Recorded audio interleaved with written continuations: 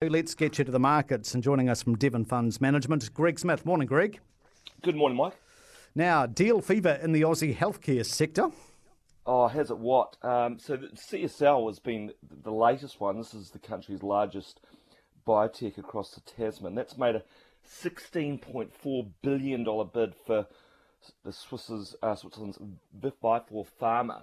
That's going to give CSL a foothold in the rapidly growing markets for kidney disease and iron deficiency treatments. But it's the scale of the deal that's so substantial, Mike. It's the third largest outbound M&A deal for an Aussie company ever, seventh largest follow-on deal globally this year, and also it's the scale of the capital raise, 6.3 billion placement, 750 million share purchase plan, so that's around 7 billion.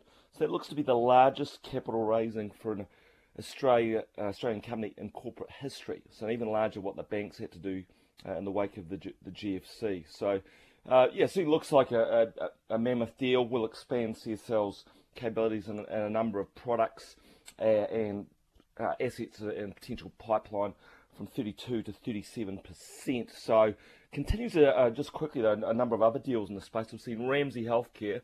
They've sort of gone back to the future a little bit. They've picked up a mental health care operator in UK, Elysium, for 775 million sterling.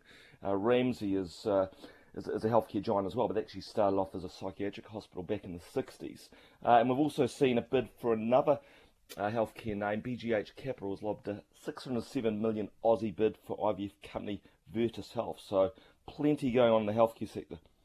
What's been the reaction from investors to Air New Zealand's liquidity top-up, Greg? Yeah, look, it's been a fairly cool one. The shares down 1.6%. I suppose you could say, after being buffeted so heavily by the pandemic, they've held up relatively well this year, down around about 12%.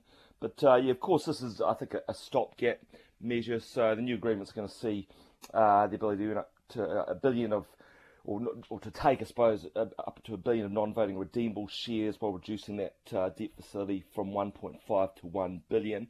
So the overall support, I suppose, is a top of around about 500 million. So I think, what it does, see, there's been talk of a capital raise. The airline's still saying that could potentially happen in the first quarter. Look, I think that might be a bit of a stretch. The reason it's postponing the raise is because of all the uncertainty around. Obviously, we've got Omicron on the scene as well. We're already looking at quite a phased, minimalistic reopening of international routes early next year. So, are they going to be open fully? I think the airline would probably want to have that be the situation before it sort of goes to the market with an equity raise, which obviously the government will support, and then it'll be able to repay, whatever it is owed. So I think it just, it increases financial flexibility. It's probably actually quite a good move. The market reaction was relatively cool, but obviously there's a lot of uncertainty abounding, but it makes sense in a lot of ways, I think. Indeed. Inflation data still hitting US stocks, Greg? Certainly is. The US market lower again overnight. Backing back from those record levels on Friday, of course, we had that CPI number, which is pretty hot, but not overly hot, should I say. But producer price index overnight, so more inflation data, increase of 9.6% year on year in November. That's the fastest pace on record, and was actually above the 9.2% expected. So the Fed are meeting currently. We're expecting to hear from them. Are they going to continue to play it softly in terms of reducing bond buying and interest rate hikes, which are probably not going to be till the middle of next year, or are they going to do something a little bit different? Obviously, we've got Omicron on the scene, so I imagine that will be a factor. Tech shares are the weakest, including Tesla. They're down nearly 3%. Elon Musk announced he's sold another $906 million worth of shares. She's actually down 20% since he started, post that Twitter poll, and started selling shares, still up over 50% over the past year. And Ford also down 4%. Twitter said they're going to be investing in battery-powered vehicles. Just on the subject of transport quickly as well, shares of Uber going the other way.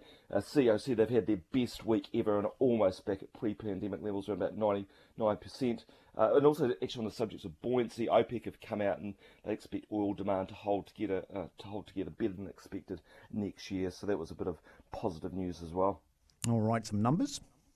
Yes, the Dow currently down 157 points. So Mike 35,493. S&P down 1.1%. Nasdaq down 1.9%. So tech stocks weaker 15,173. FTSE down 0.18%. The Nikkei in Japan down 0.7%. The Aussie market was actually flat yesterday, 7378. Oil down 2% despite that announcement from the OPEC, so just under $70 a barrel there. Gold down $15, 17.73 an ounce. Currency market, Kiwi against the US dollar down slightly, 67.47. Up against the Aussie, 94.97. Down against the sterling, 51.01. Flat against the euro, 59.86. Flat against the yen, 76.69. And the NZ50 was down 0.5% yesterday, 12,929. Fantastic. Thank you, Greg. Greg Smith from devonfunds.co.nz.